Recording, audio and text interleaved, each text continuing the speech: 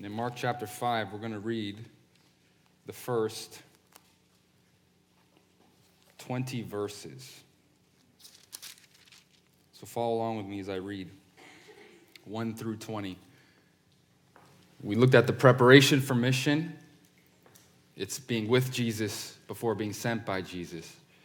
And this evening, we're going to look at the model for mission, the prototype for mission, Jesus to the Gentiles. Follow along with me as I read, starting at verse 1. They came to the other side of the sea, to the country of the Gerasenes.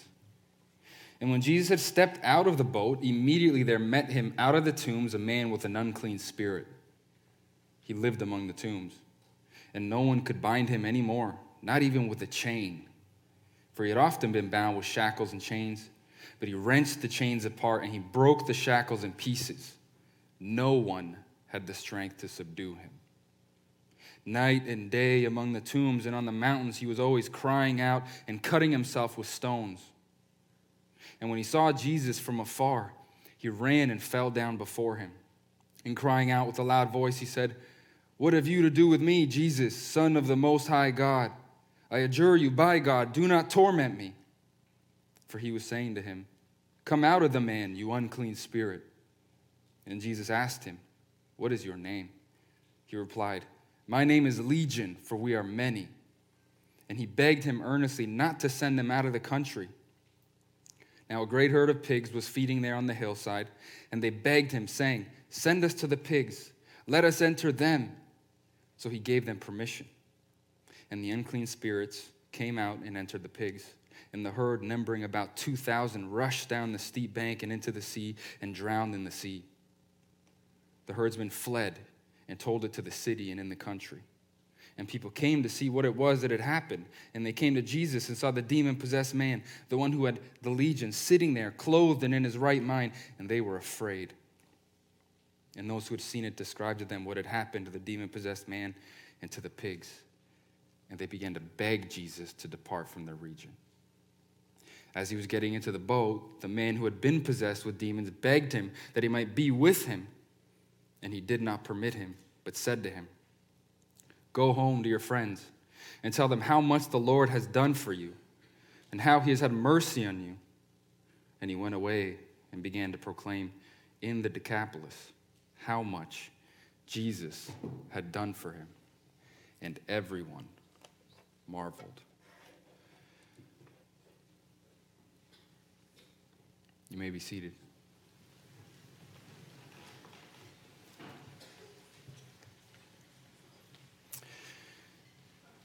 The World's Strongest Man competition is a competition that's been held annually since 1977.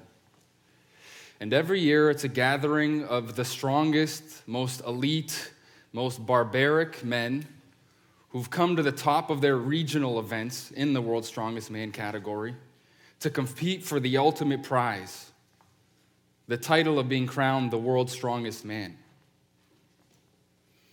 And these men have been put through some of the most strenuous, mind-boggling feats of strength as events to prove their strength in order to win the crown. Every year, the planners, the producers of the event come up with new and creative ideas to test the feats of strength that these men are capable of. They do things like the farmer's walk, where they have to hold between 275 to 375-pound anvil-like things in each hand and walk 100 yards as fast as they can or as far as they can. They have to do things like the Atlas stones, where they have to lift increasingly heavy stones, 5 stones ranging from 250 to 350 pounds on increasingly tall platforms. They even do crazy things where they're strapped to either a plane or a tram or a small truck or something, and they have to harness in, rappel themselves through a course as far and as fast as they can. Last year's winner, Martins Lechiso, a Latvian-American beast of a man, 6'3", 331 pounds. The 2000s 5-time record champion, this Polish guy, Mariusz Pudzianowski. He was 6'1", but he was 313 pounds.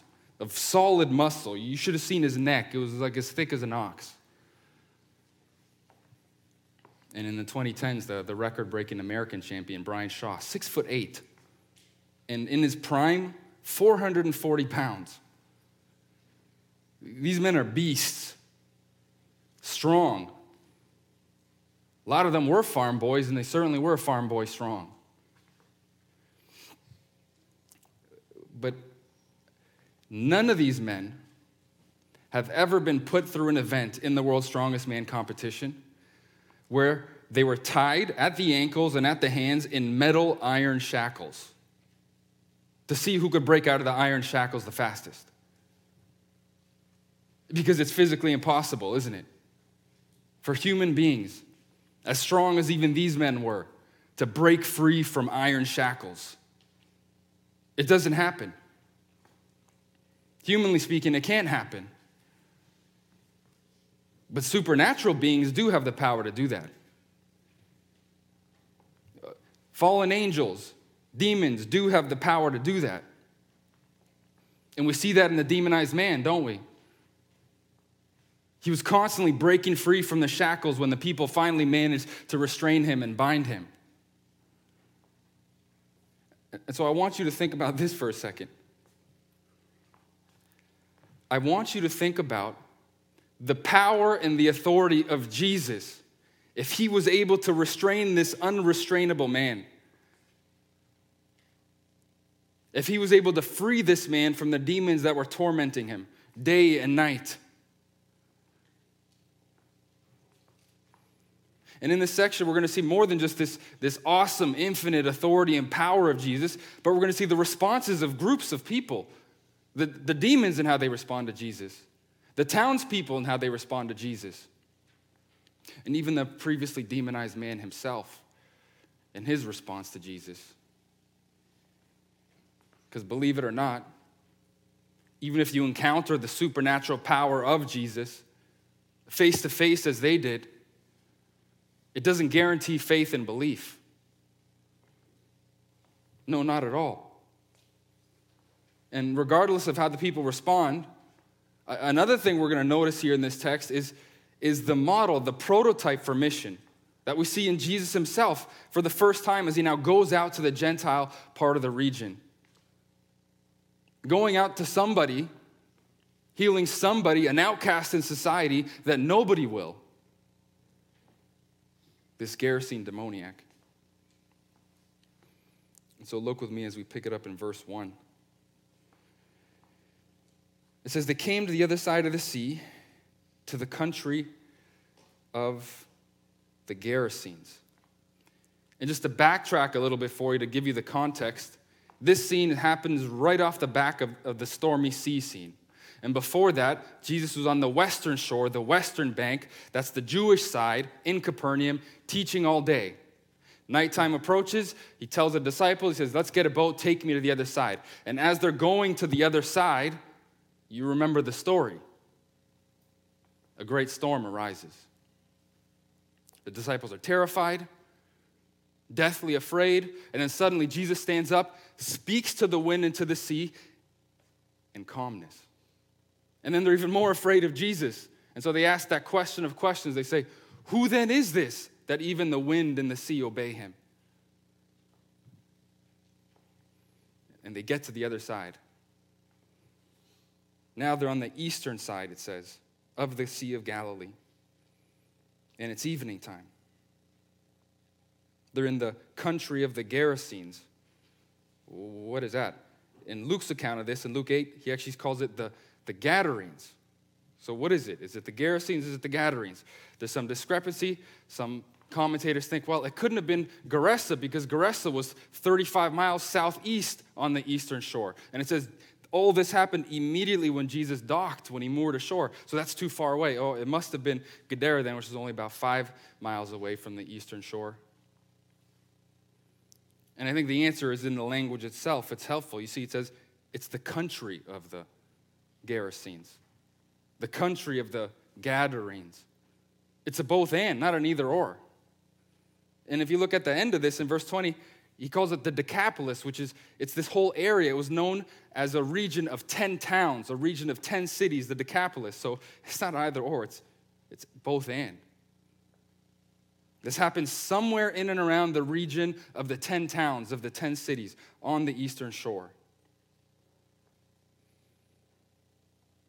And look what verses 2 to 5 say in describing this disturbed man. And when Jesus had stepped out of the boat, immediately there met him out of the tombs a man with an unclean spirit. He lived among the tombs, and no one could bind him anymore, not even with a chain. For he had often been bound with shackles and chains, but he wrenched the chains apart and he broke the shackles in pieces. No one had the strength to subdue him. Night and day among the tombs and on the mountains, he was always crying out and cutting himself with stones. This is a very disturbed man. Are you seeing the state that he's in? He has unclean spirits, verse 2. He's living among the tombs, which means among the dead, with dead people's bones, verse 3. No one could bind him, not even with a chain or shackles. He would break the chains and shackles apart. No one had the strength to subdue him. Night and day he was crying out and cutting himself with stones. I wonder what he was screaming out and yelling all the day long and all the night long. In frustration. Was he angry? Was he frustrated? Not understanding what was happening to him, what was going on in his body and in his mind? Uncontrollable outbursts of rage? Something inside of him, not quite knowing how to describe it or what's going on, causing him to terrorize this whole region and this countryside. I'm sure he must have been angry at everyone around him, at life, maybe even at God, whatever conception of God he had. And look, when he does have visitors, it's only the strong men from the local town, isn't it? Who come back to try to restrain him again after he breaks free from the shackles. And the word they use there, to subdue, it actually is translated elsewhere, tame. They're trying to tame him. He really is in a beastly condition. He's become as wild as an animal. It doesn't become any lower than this for someone. How much lower can a person get?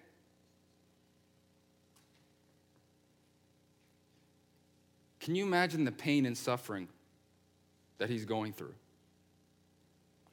Crying out day and night. What would he have been crying out and saying? Cries for help? Imagine, this was a man who had a life before all this, a family perhaps, parents and siblings to be sure, maybe a wife and children, and he's lost it all. It's all gone. And he's living among the tombs with dead people, outcast, ostracized in society. Nobody will come near to him for fear of their life. He's all alone. He's got nothing left. And so he probably even tries to kill himself. He's cutting himself. Crying out, somebody, anyone, please, help me. But no one comes. No one answers. Until now. Look at verse 6. And when he saw Jesus from afar, he ran and fell down before him. And crying out with a loud voice, he said, "What have you to do with me, Jesus, Son of the Most High God? I adjure you by God, do not torment me." Now, look at the man's response. He's at the top of the hill in the mountainous cave region there. He must see a boat, people coming from afar. And whether him or the demons inside of him, something just causes him to rush down in anger as he would every other person in sight. He bolts down the hill as fast as he can. And it says immediately when he sees Jesus, he falls down before him. He falls down before him. And that's probably the demons inside causing him to fall down before him because they know who he is. He says, "What have you to do with me, Jesus, Son of the Most High God?" And the demons do know who he is. It's this irony that Mark builds up throughout his whole gospel. Up until this point, nobody knows. The crowds don't know. The people don't know. The 12 don't know even. But the demons know. In Mark 1, they call him Son of the Most High. In Mark 3, they call him the Son of God. And here he calls him Son of the Most High God. Son of the Most High God. And the demon's terrified. Falls down before him, prostrate in worship, whether it's true worship or not. No, I don't think demons are capable of true worship, but it's reverence at the very least. He knows who Jesus is. Look what he says. "Have you come to torment me before the appointed time?" What does that mean? He makes him take an oath, tries to make him take an oath, to swear to God, you won't torment me. I adjure you by God. Swear to God type of a thing. As though he could get Jesus to do anything. Of course he couldn't. But he tries. He tries. And look at Jesus' response. Why was this man so terrified? Why was this man prostrate before him? This man full of demons? For he was saying to him, speaking of Jesus, "Come out of the man, you unclean spirit." And Jesus asked him, "What is your name?" He replied, "My name is Legion, for we are many." What is that, legion? Well, you need to understand this was a Roman military term. And in a legion, there was approximately 6,000 men, 6,000 foot soldiers, and approximately 200 horsemen. So what are you saying, Sebastian? This man was filled with 6,000 demons? Not necessarily. He could have been. I don't think that's necessarily the point. The point he's trying to make is at the end of that verse where he says, "For we are many." For we are many. We are legion. There's a lot of us. Which just speaks to the authority and the power of Jesus all the more. It's not one demon coming before him prostrate. It's hundreds, maybe thousands.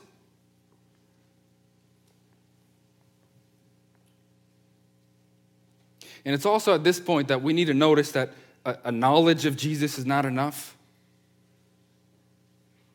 It's not enough to have some sort of head knowledge, some intellectual assent to know who Jesus is. No, you need to believe in who he says he is, who the Bible says he is. You need faith. The demons recognize him and know who he is, but they're irredeemable. We know that. They're fallen. No, you need faith. You need to believe. And if you believe, you follow him and you live as he calls you to live. And so the demon response isn't right. That's not the right response to Jesus and his authority and his power. Look at verses 11 to 13.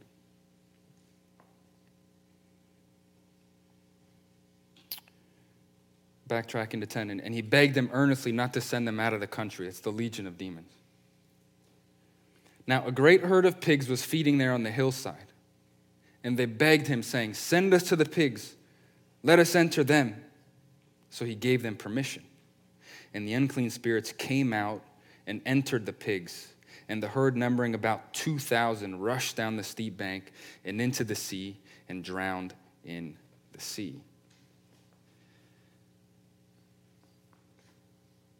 why would the demons ask to be sent into the herd of pigs? Why would they ask that? Well, first of all, they didn't want to be thrown into the abyss, if you'll recall. They didn't want to be cast out of the country, it says here. In Luke's account, he says the abyss in Luke 8:31. What is this abyss? It's the Revelation 21-3 abyss, the pit where Satan and the Antichrist and the beast will be thrown in during the millennial reign for 1,000 years on earth when Christ comes down and establishes his kingdom. It's that abyss. They don't want Jesus to send them there because it's over. That's the torment they're talking about. So he says they're probably sitting there in a panic. The only other physical beings to possess, because they can only possess physical beings, being spiritual themselves, taking a look around, surveying the land. All they see is a herd of pigs, and they say, anything but the abyss, send us into the pigs. And so Jesus agrees. He sends them into the pigs. And before any of you animal lovers in the audience call PETA on Jesus, you need to know that he does care about animals. And I know all of us do, right? Even pigs, these cute little pigs, immortalized in our minds and our hearts forever through little cartoons and characters, right? Little Miss Piggy, the three little pigs, Babe, and that pig in Charlotte's Web, whatever that pig's name was. Wilbur. I know pigs mean a lot to you. And believe me, hey, nobody's more upset about this than me. This is 2,000 pigs. This is a lifetime supply of homegrown, GMO-free, Palestinian Klisa and Shunka. Mich. Right? Kiftele. Kalda Bosch for you nasty ones who like that stuff. Oh, back there. I don't even know what that is. This is a big waste. I get that.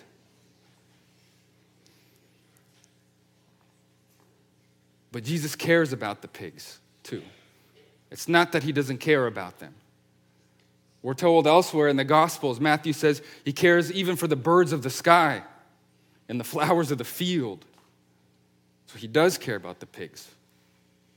But the point of all this is that he cares infinitely more about one human being than he does 2,000 pigs. Because pigs don't have souls. Pigs aren't created in the image of God. Pigs are irredeemable. And so for Jesus, it's far more important for him to deliver one soul, one man, than to preserve the life of 2,000 pigs. This is nothing more than collateral damage at this point. And why does Jesus even grant the demon's request to go into the pigs? Why would he even answer them? Why would he do that? Why wouldn't he just send them into the abyss? Well, I think it's because he wants to set up and to show us and those who are reading Mark's gospel the response of the townspeople, their negative reaction to him. Look at what it says in verses 14 to 17. It says, so the pigs run over the cliff. The herdsmen fled and told it in the city and in the country, and people came to see what it was that had happened. And they came to Jesus and saw the demon-possessed man, the one who had the legion, sitting there, clothed and in his right mind. And they were afraid. And those who had seen it describes them what had happened to the demon-possessed man and the pigs. And they began to beg Jesus to depart from their region. As he was beg Jesus to depart from the region. Stop there. Now, compare their response to the demons for a minute. So the demons begged Jesus not to send them out of the country. And the townspeople begged Jesus to get out of the country. Why would they beg Jesus to get out of the country? I mean, they're terrified of him, yes. We get that. It says they're afraid now. They've never seen power like this. They were previously afraid of the demonic power that was terrorizing them through this man, throughout the countryside. And now they're afraid of Jesus. But if anything, you'd think they'd be overjoyed, right? They'd give him some sort of hero's reception, a welcome, maybe build a statue in his honor. Oh, thank you so much for saving us. This man's been terrorizing our countryside, our hills. We were afraid to let our children walk by there to school, to do this and to do that, and you've rescued us. Thank you. How can we ever repay you? But that's not how they respond. They beg him to leave. They beg him to leave. Why would they beg him to leave? Do they care that much about the pigs? Do they care that much about the pigs' value in that region? 2,000 pigs would have been worth, with inflation, into the millions today. Is that what it is? Jesus is bad for local business, for economy? I think it's more than that. I think that's partly it. But I think that they beg him to leave because they fear the power that he yields, and they know they have absolutely no control over it. It's almost as if they would rather live with this demonized man who's terrorizing their countryside, the Decapolis, than to live with the prospect of a man who's that powerful and whom they have no control over whatsoever. And so they asked him to leave. They begged him to leave. Maybe they do it politely. They're not rude about it. They're not hostile, like in Jesus' hometown. Oh, sir, we thank you for saving us, for doing this, but I think it's best if you just leave and go back to where you came from on the other side of the Sea of Galilee. Wonderful. And so just like the demons, we see now that the people's fear is not enough of a response either, is it? It's not enough to simply fear. It's not enough to witness and to acknowledge the power of Jesus. No, you need to want to appropriate that power for yourself, to experience that transforming power inside of you. That's what they were missing. They didn't want that. They loved their life too much, their way of life. They acknowledge the power, wonderful, but you know what? No, I don't want to experience that power inside of me. I'm too comfortable. I love my life. I love my sin. I love what I'm doing. We have our economy. We have our way of life. Can you please leave? We don't want that. We don't need that change now. And it also goes to show that miraculous displays, miraculous manifestations of God in Jesus incarnate in the case of these people, that's not even enough to cause faith. Because witnessing miracles is not the cause of faith. Miracles primarily were never meant for evangelism, to authenticate God's message. You need more than that. You just need faith. You need to want to believe. But these people didn't want that because they knew they had a choice. And it's the choice that every single person who's ever lived has to make. When you meet Jesus, you have a choice to make because if you believe in him and if you follow him, he will turn your whole world upside down. And most people don't want that because they love their lives. And they love themselves and they love their sin. And it's just like these people. And we've seen that how many times in our lives? I'm sure you have. It's possible to even see the transforming power of the gospel in the lives of people around you and still not be affected by it. Some of you know you've been saved by grace, pulled out of who knows what circumstances. God knows.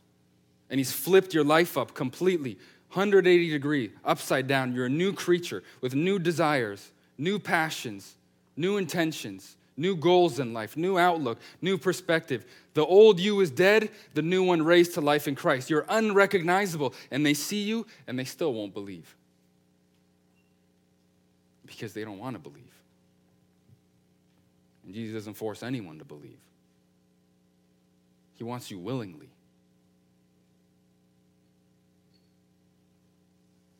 So their response isn't enough, the townspeople. But what about the man?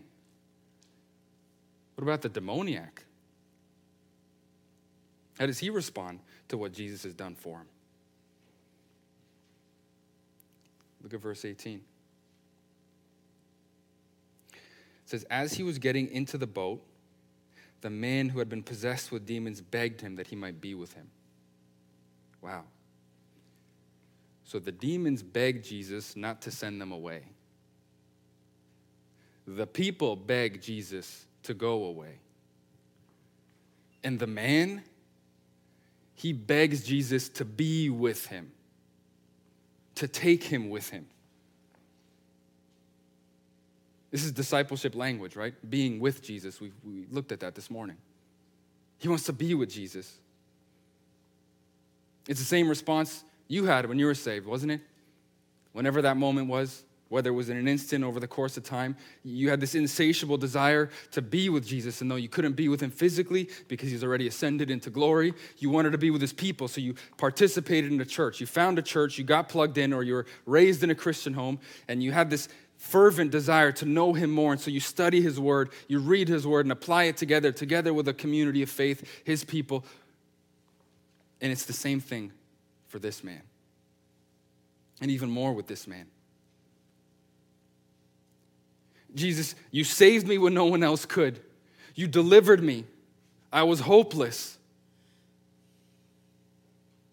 oppressed. I had nothing to live for, all alone, living in the tombs. And you came ashore and you rescued me. You delivered me from demons and saved me spiritually. Take me with you. I want to be with you. That's what he's saying. And look at Jesus' response in verses 19 to 20.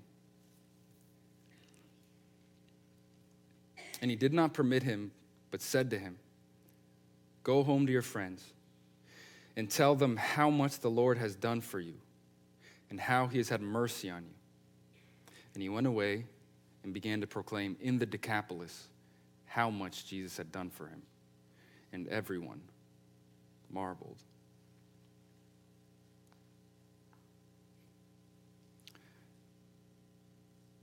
So Jesus grants the demons' request to send them into the pigs. He even grants the people's request to go away himself. But he doesn't grant the man's request. This is a good request. This is a very noble Christian request. To want to be with Jesus. Why doesn't he grant this man's request? Because he has a different purpose for this man. He's saying, it's not that I don't want you to be with me, friend. I do want you to be with me. It's a good desire for you to want to be with me and speaks to the authenticity of the faith you now have and belief in me. And it's not even that I don't have room on the boat. I mean, I could easily just toss Judas over the side and put him out of his misery and make room for you. You'd replace him. That's not a problem. It's not even necessarily a problem that I've come primarily first to the Jews and then to the Gentiles. And since you're a Gentile, that might, cause a lot of people on the other side of the Sea of Galilee, on the Western Jewish side, to frown a little bit and be upset. That's not even necessarily that. No, I have a different plan and purpose for you. I want you to be my preacher. I want you to be my sent one, my messenger to the Decapolis, to the 10 towns. I want you to go home, go to your family, go to your friends, and tell them what the Lord has done for you and the mercy he has shown you. That's why you can't come with me.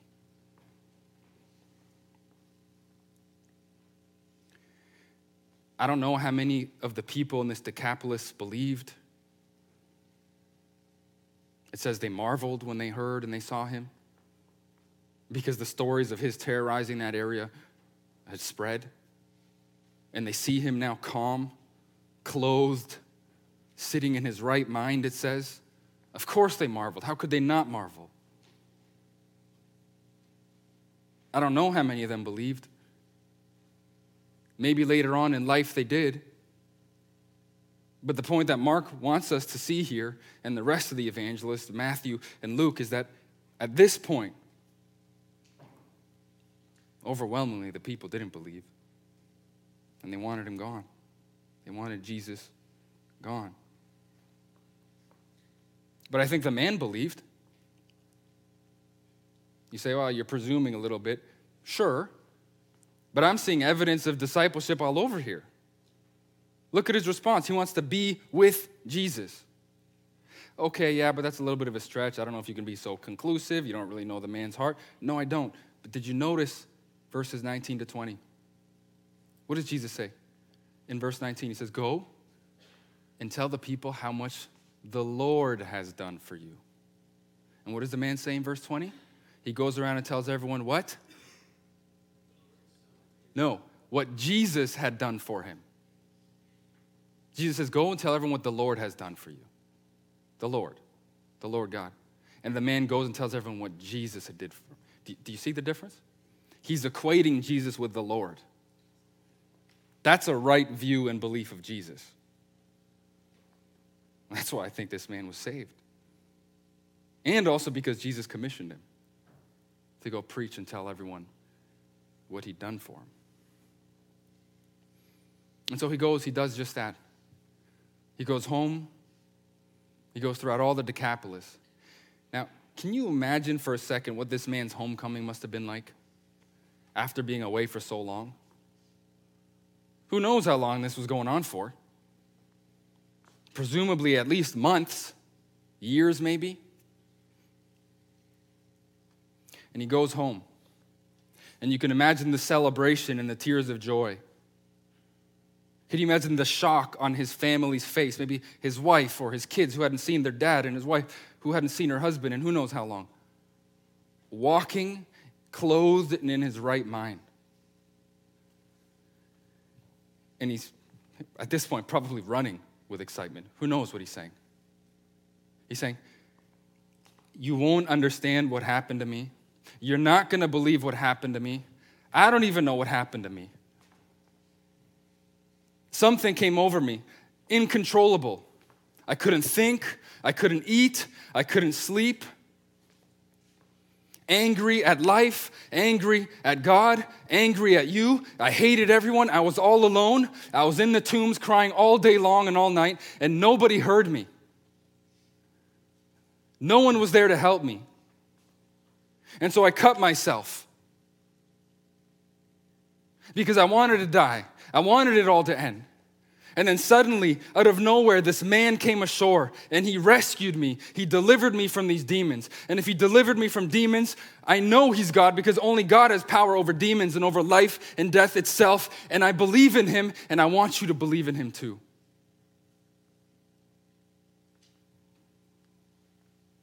Can you imagine what that was like? And if God can rescue this man out of that kind of most hopeless circumstance imaginable,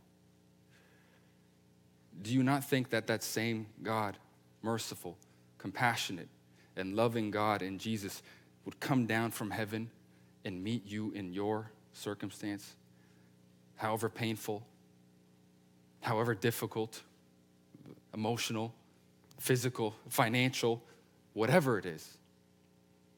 Of course he will. Of course he can. There's another theme that's been dripping throughout this text that we haven't talked about yet. And it's the same theme of this very conference. Jesus to the Gentiles. You see, this is the first time in his ministry that he specifically and strategically went to a Gentile area to preach. So, well, he didn't say here he preached. Maybe I'm reaching. He didn't. But he certainly sent someone to go preach for him, didn't he, in the demon-possessed man? Which is a shadow, a foreshadow of that great Old Testament promise. The mysterion, as they called it,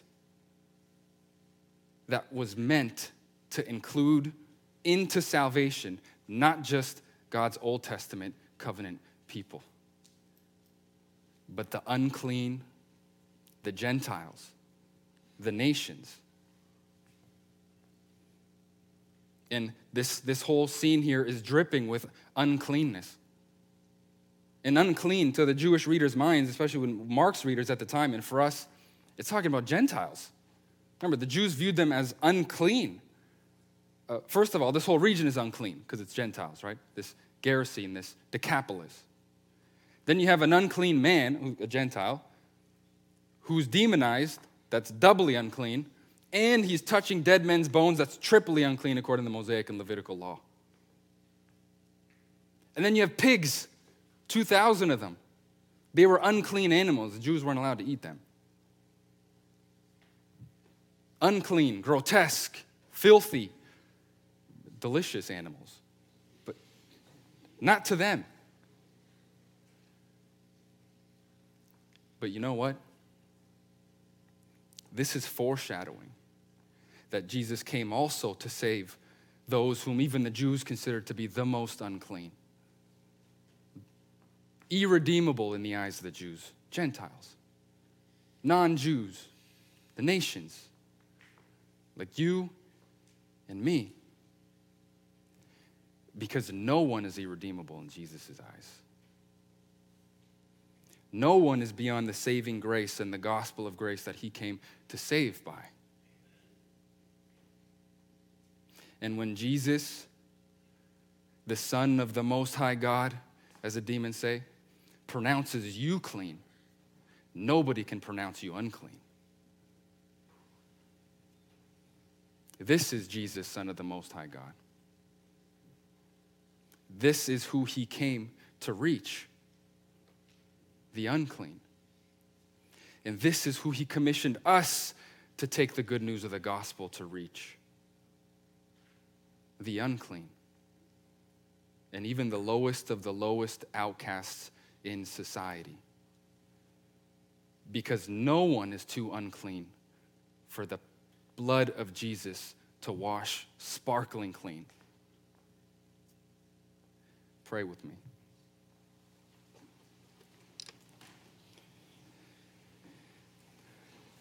Father, we're so grateful. We're so grateful that you've chosen to set your saving love on us, unworthy, unclean sinners. We're grateful for the pattern, for the model you've set out for us, even in this text that we've looked at this evening, that we're to bring this gospel, your gospel, to everyone, no matter their background, no matter the circumstance, no matter how they look and who they are in the eyes of other people around them. You came to save all. You say in the Bible, it's your will that all men would repent and believe. Would you help us to have the attitude of Jesus in living on mission to reach everyone around us in society, even in this part of the world, the lowliest, the ones nobody will speak to, nobody will reach, nobody cares for, because they are human beings. They are image bearers of yours, just as we are. And we never know how you might work and whom you might save. Give us this conviction, oh God, knowing we depend on you for everything, for the power, for the strength, for the motivation, for the wisdom, for the words to say, because you alone have the power to save. And we're grateful for that, because it means you will certainly save everyone who you've determined to save. And it's in Jesus' name we pray. Amen.